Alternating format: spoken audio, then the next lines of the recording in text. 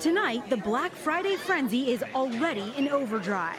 As of 10 o'clock this Thanksgiving morning, consumers spent $406 million online, up a striking 23% from last year.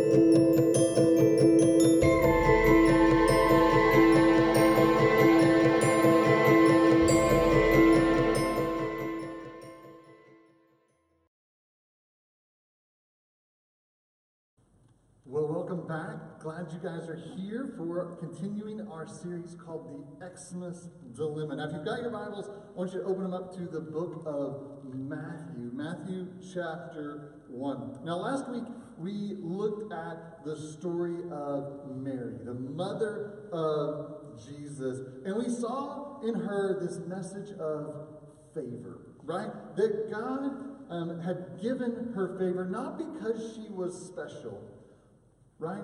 She was special because of God's favor that was poured upon her. And we saw that that was a message not just for Mary, but really is a message for us too, because God has given us his favor as a part of the Christmas story. Now, Mary's story had quite a dilemma in it. And what we saw last week was that Mary, despite the challenges that were facing her, decided, in fact, she resolved herself to continue to be God's servant and to take whatever it was that would come. Well, today we're going to complicate matters a little bit more. We're going to make the dilemma, we're going to heighten it, if you will. In fact, we're going to find the man Joseph between what you would call the proverbial rock and a hard spot, right? That's where we're going to see him at as we come into this story today. Now, Joseph is the man that was engaged to be with Mary. Now, this story, the story that we're going to read, is found just after the generations have been given. Matthew opens up with the story of, really from Abraham all the way to Joseph. He sets up the lineage, the family tree of Jesus. In fact, what we find is that there are 3 sets of 14 inside of this list. And it's designed to highlight the kingmanship, right? The messianic quality of who Jesus is. But there's this huge problem that shows up for Matthew from the very start. And the problem is Joseph. Because Joseph was not really Jesus' father. And so Matthew has to overcome, or he has to figure out how Joseph works into this story. And so as we look at the text today, we see the answer that God has for Joseph. So if you found it, Matthew chapter 1, starting, it says, "Now the birth of Jesus Christ took place in this way." It says, when his mother Mary had been betrothed to Joseph, before they came together, she was found to be with child from the Holy Spirit. And her husband, Joseph, being a just man and unwilling to put her to shame, resolved to divorce her quietly. But as he considered these things, behold, an angel of the Lord appeared to him in a dream, saying, "Joseph, son of David, do not fear to take Mary as your wife. For that which is conceived in her is from the Holy Spirit. She will bear a son, and you shall call his name Jesus, for he will save his people from their sins." All this took place to fulfill what the Lord had spoken by the prophet. "Behold, the virgin shall conceive and bear a son, and they shall call his name Emmanuel," which means God with us. And when Joseph woke from sleep, he did as the angel of the Lord commanded him. He took his wife, but he did not know her until she had given birth to a son, and he called his name Jesus. Let's pray. God, what an incredible story. A story that I think has so much relevance into our life today. It may not seem like the story of Jesus being born to a guy that, well, really wasn't his father. You were the father. And so how does that relate to me, especially 2,000 years later? But God, I think you have something amazing that you want to share today. And so pray more than anything that you would move me out of the way, that this would just be a moment for you to speak to hearts that are here as we share in this message together, this Christmas message about what it is that you have for us. God, I just give you all of the glory and the honor in your name. Amen. Well, if you've been with me for a while, then this story of Matthew has right here about Joseph should not come as a whole lot of surprise. In fact, if you were here last week, you know that we read in Luke's account, right? So the birth narrative of Jesus is found in two places. It's found in Matthew 1 and 2, and it's found in Luke 1 and 2. In Luke's story, you have this focus on who Mary is and Mary's angelic appearance and the declaration and the incarnation of Jesus in Mary. But Matthew doesn't give us that story.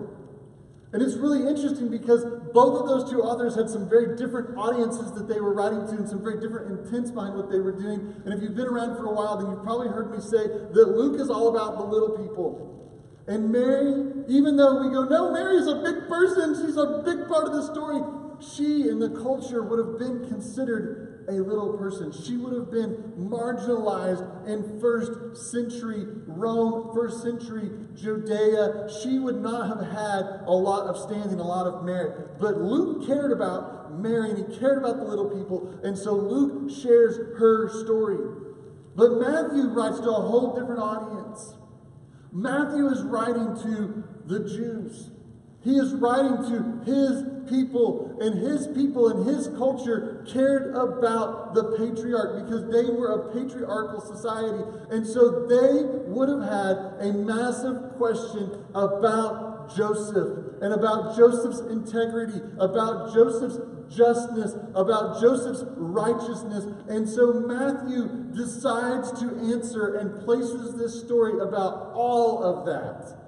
And it shouldn't come as much surprise because it's what his audience was looking for. Now, before we get to the main point of today, I want to point out a couple of things along the way. I think you're going to see by the time that we're done with this what the dilemma for Joseph was. And it may not be what you're thinking it is right now. And I think God has an amazing answer for Joseph in his dilemma. But I want us to look at some things in the text that point out some of the things that are going on and set up the context and the culture for us a little bit better. So verse 19 says this. It says, and her husband, Joseph, by the way, there's not a contradiction that exists in the Bible right here. Some people say, just a moment ago it says the one that she was betrothed to, and we understand that betrothal is engagement. And then just one verse later it says her husband. How do you have an engagement and a husband at the same time? Well, the Jewish culture in this moment had what was called a betrothal, and a betrothal was a marrying, right? So when Joseph approached Mary's dad and said, here's who I would like to marry, and when she was offered up and all of the arrangements had been taken care of, then as far as all standing was considered in the community, they were married.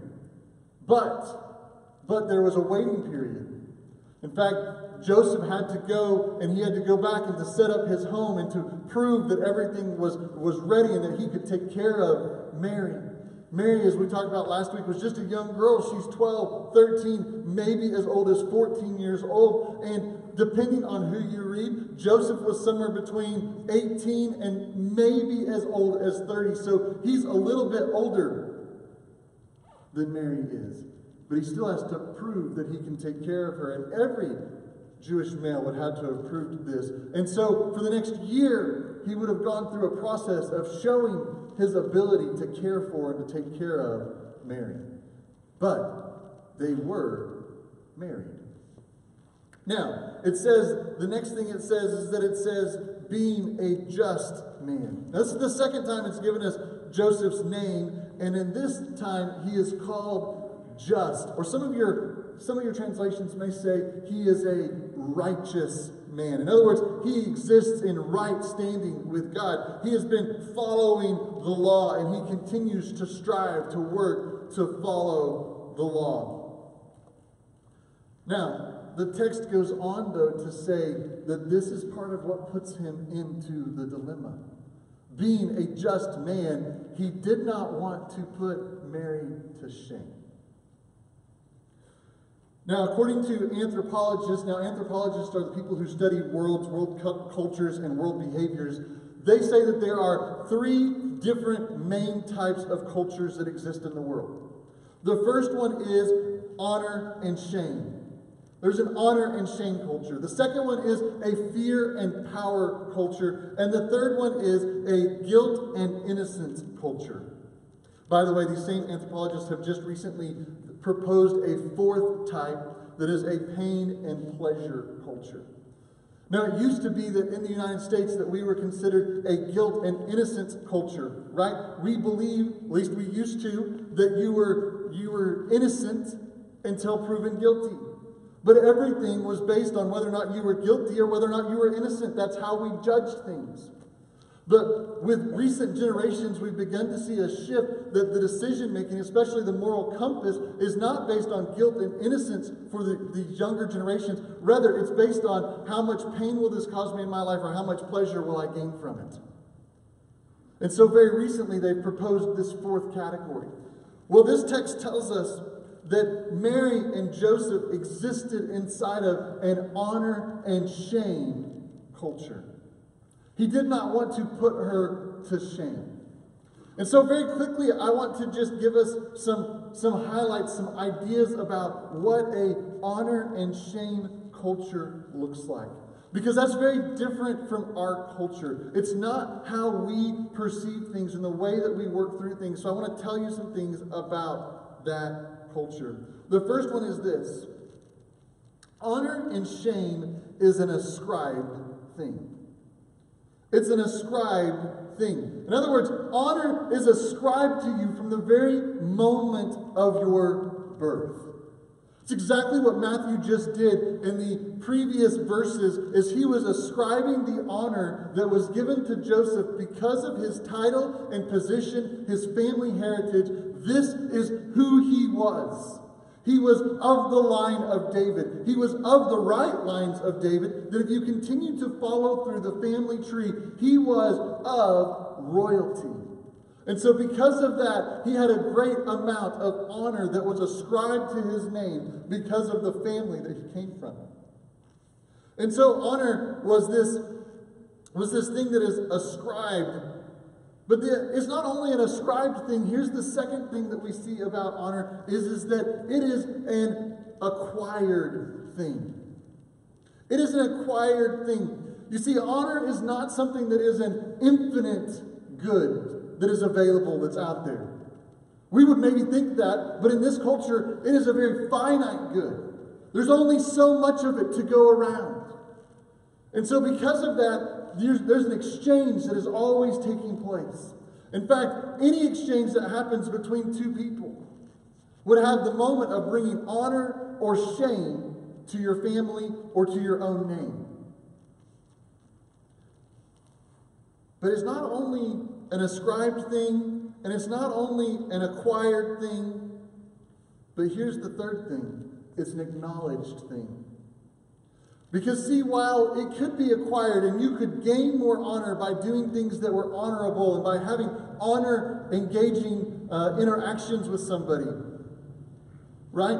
In order for it to be something that brought honor to your name or brought shame to your name, it had to be acknowledged by other people. So just because you went into the marketplace and you paid the amount that was ascribed to something didn't all of a sudden make you an honorable person or give you 2 or 3 more credits to your honor because you had done what you were supposed to do. Somebody else would have to say, oh, this man did the honorable thing, and because it was acknowledged by somebody else, then honor was given to your name or to your family's name. In the same way, just because a negative interaction took place did not necessarily mean that shame was brought upon your family. Right? Again, it had to be acknowledged by somebody else. And when they acknowledged that this was a shameful thing that happened, right, then that's what determined that shame was upon your name and upon your family name. It had to be acknowledged by the community wide. Here's the 4th thing. Honor and shame is an attitude that can either be collective or individual in status nature. Now, there are 2 different models of honor and shame that have existed and still exist today. The individual one, I want you to think more about like medieval knighthood, right? While it's true that they had family crests, the knight didn't go out in order to put forward their family crest and to gain honor for their family. They did it for an individual honor. They were going out for their own name, that they could be elevated up and through the ranks so that one day they would be acknowledged among all people. That's a very individualistic mindset. But in other cultures, it's a family thing. That the actions that take place are not done for your own benefit, but they are done at the name of your family. Now, that's the case in this passage. It's a family narrative as opposed to an individual narrative. And Mary's actions would have impacted not only individual shame for her, but it would have impacted her entire family name. And because they were set to be married, because they already were married, it also would impact Joseph's name and the family name that he was from and was setting forward. Now here's the last thing that I want us to know is that honor and shame is an action-based thing. It's an action-based thing. You see, finally, this system is based on actions and it's only restored, right? It's only restored through the actions of the males of the family. So while it's true that a woman could bring shame upon her family if she was found to be having relationships outside of marriage, if she was thought to be even flirting in an inappropriate manner, these sorts of things could bring shame upon the family, and the only people that could restore that was the father or the brothers. And they would have to do some sort of an action in order to restore honor to the family. Now, why do I tell you all of this?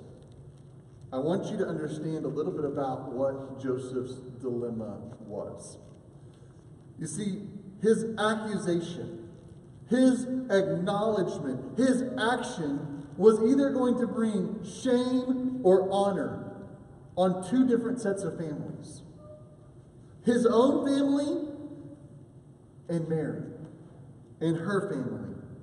And not only that, but it's at this point that the text tells us that Joseph already has a good name. He is just. He is righteous. In other words, his dilemma about Mary and about shame was not just about this sort of thing about his own life and about all of this, but he understood what the law said. Right? And let me tell you just real quickly, Deuteronomy chapter 22, it says this. It says, but if this thing is true, that is, the evidence of virginity was not found in a young woman, then they shall bring out the young woman to the door of her father's house, and the men of her city shall stone her to death with stones. Couple verses on down, 23 and 24. It says this. It says, if there is a betrothed virgin, and a man meets her in the city, and he lies with her, then you shall bring them both out to the gate of the city, and you shall stone them to death with stones. The young woman, because she did not cry for help through even though she was in the city, and the man because he violated his neighbor's wife. You see, Jewish law permitted something that was called honor killings. In other words, if Joseph had made any statements that this child was not his, if he had publicly acknowledged this, then most assuredly one of two things was going to happen.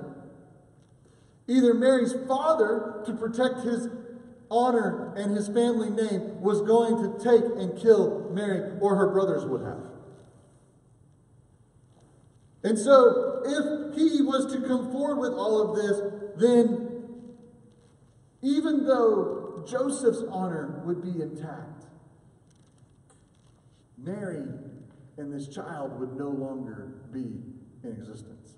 Jesus would have died, still in the womb.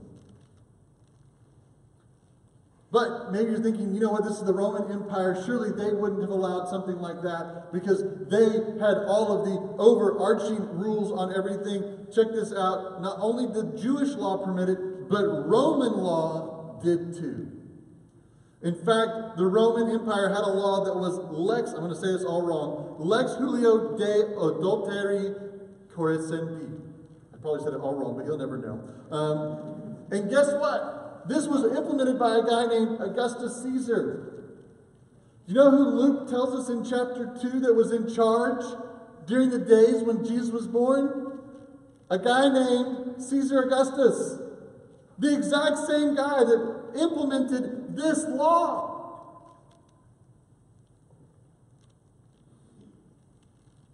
Look, the law was there, and it permitted the murder of daughters and their lovers who committed adultery at the hands of their father.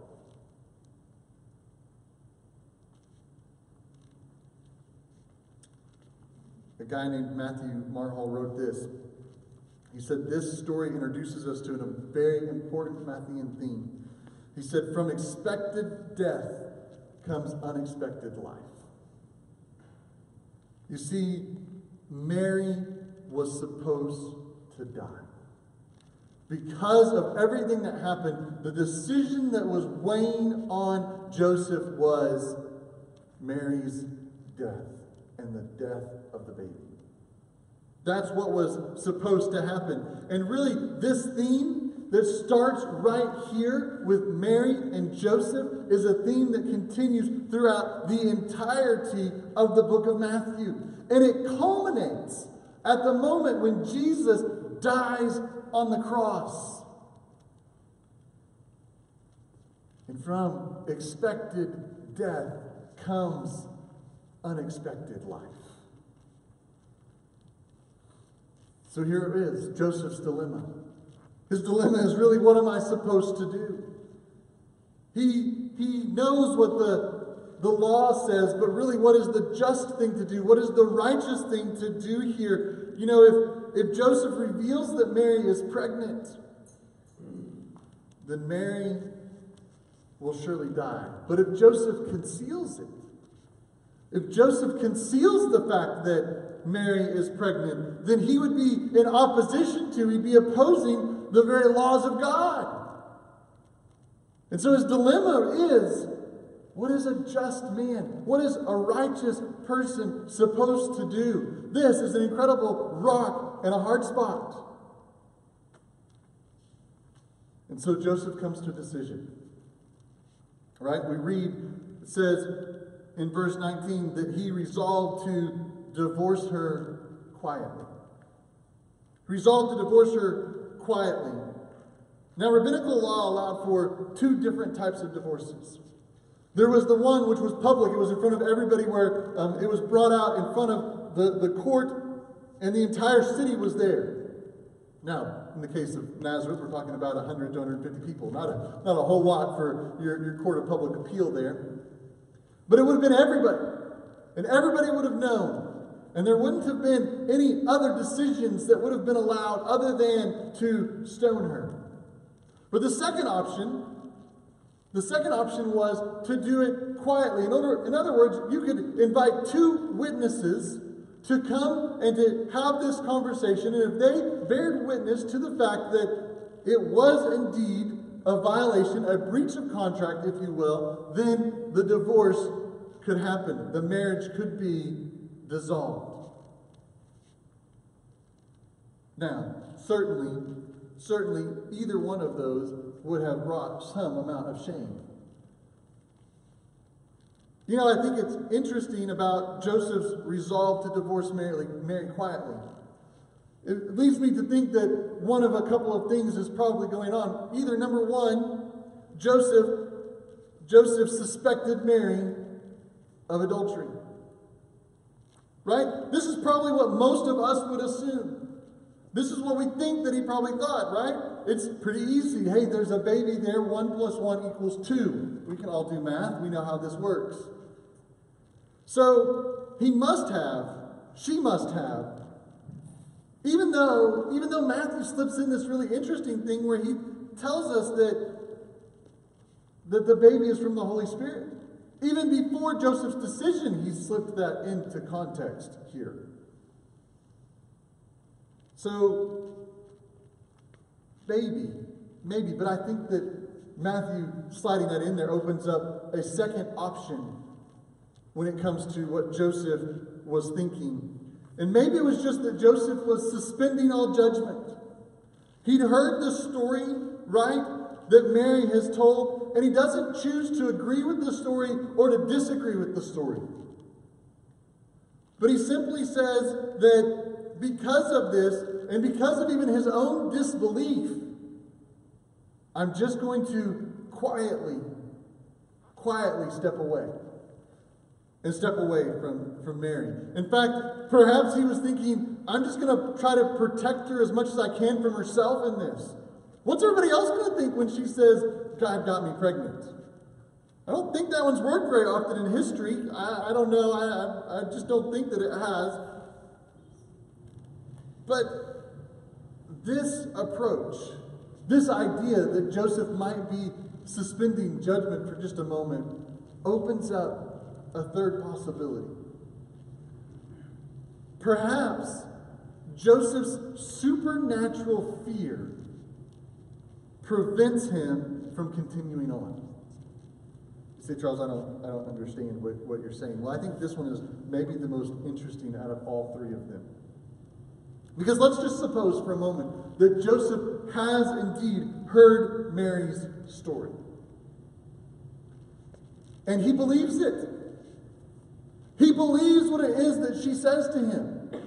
Now, most of you are thinking, now wait, if Joseph heard the story and he believed it, then why is he still going to divorce her? Why would he be seeking to quietly do that? Well, suppose this. Suppose that a just and humble man hears that the woman that he is engaged to has been chosen by God for a huge responsibility. And he's not so sure. He's not so sure about himself at that moment. An angel hasn't come and talked to him. An angel talked to her. She has all of this favor that's been poured out on her. She's obviously special. And I think any of us in the room would go, me not so much. And so the third option is that because of that, Joseph says, instead of trying to put myself in the middle of all of this, I'm just going to quietly back out. Let God do what God's going to do with you, Mary, and you be a part of God's amazing story. But I'm just going to go away quietly. Because he had such a supernatural fear and an awe of who God was, and he didn't want to mess up God's plans. This is the dilemma, right? What do I do with Mary? What is the just thing to do? And his decision that follows that is, I'm going to quietly step out, try to save as much face for her as I can, and as much for me as I can. And then Joseph's dream happens. right? Verse 20, it says this, but as he considered these things, so he had resolved to do them in his heart, but he's still considering how to make it happen. It says, as he considers these things, behold, an angel of the Lord appeared to him in a dream. And it says, Joseph, son of David, do not fear to take Mary as your wife, for that which is conceived in her is from the Holy Spirit. I love this. As Joseph is pondering how to best do this, God interrupted. Right? I think we've said it in here before. You want to make God laugh? Just tell him your plans. Right? Just tell him what it is that you plan to do and just listen, because God is going to laugh at what it is that you have just declared that you're going to do. Because God is the one who's in charge and in control of everything. And so God interrupted Joseph's plans.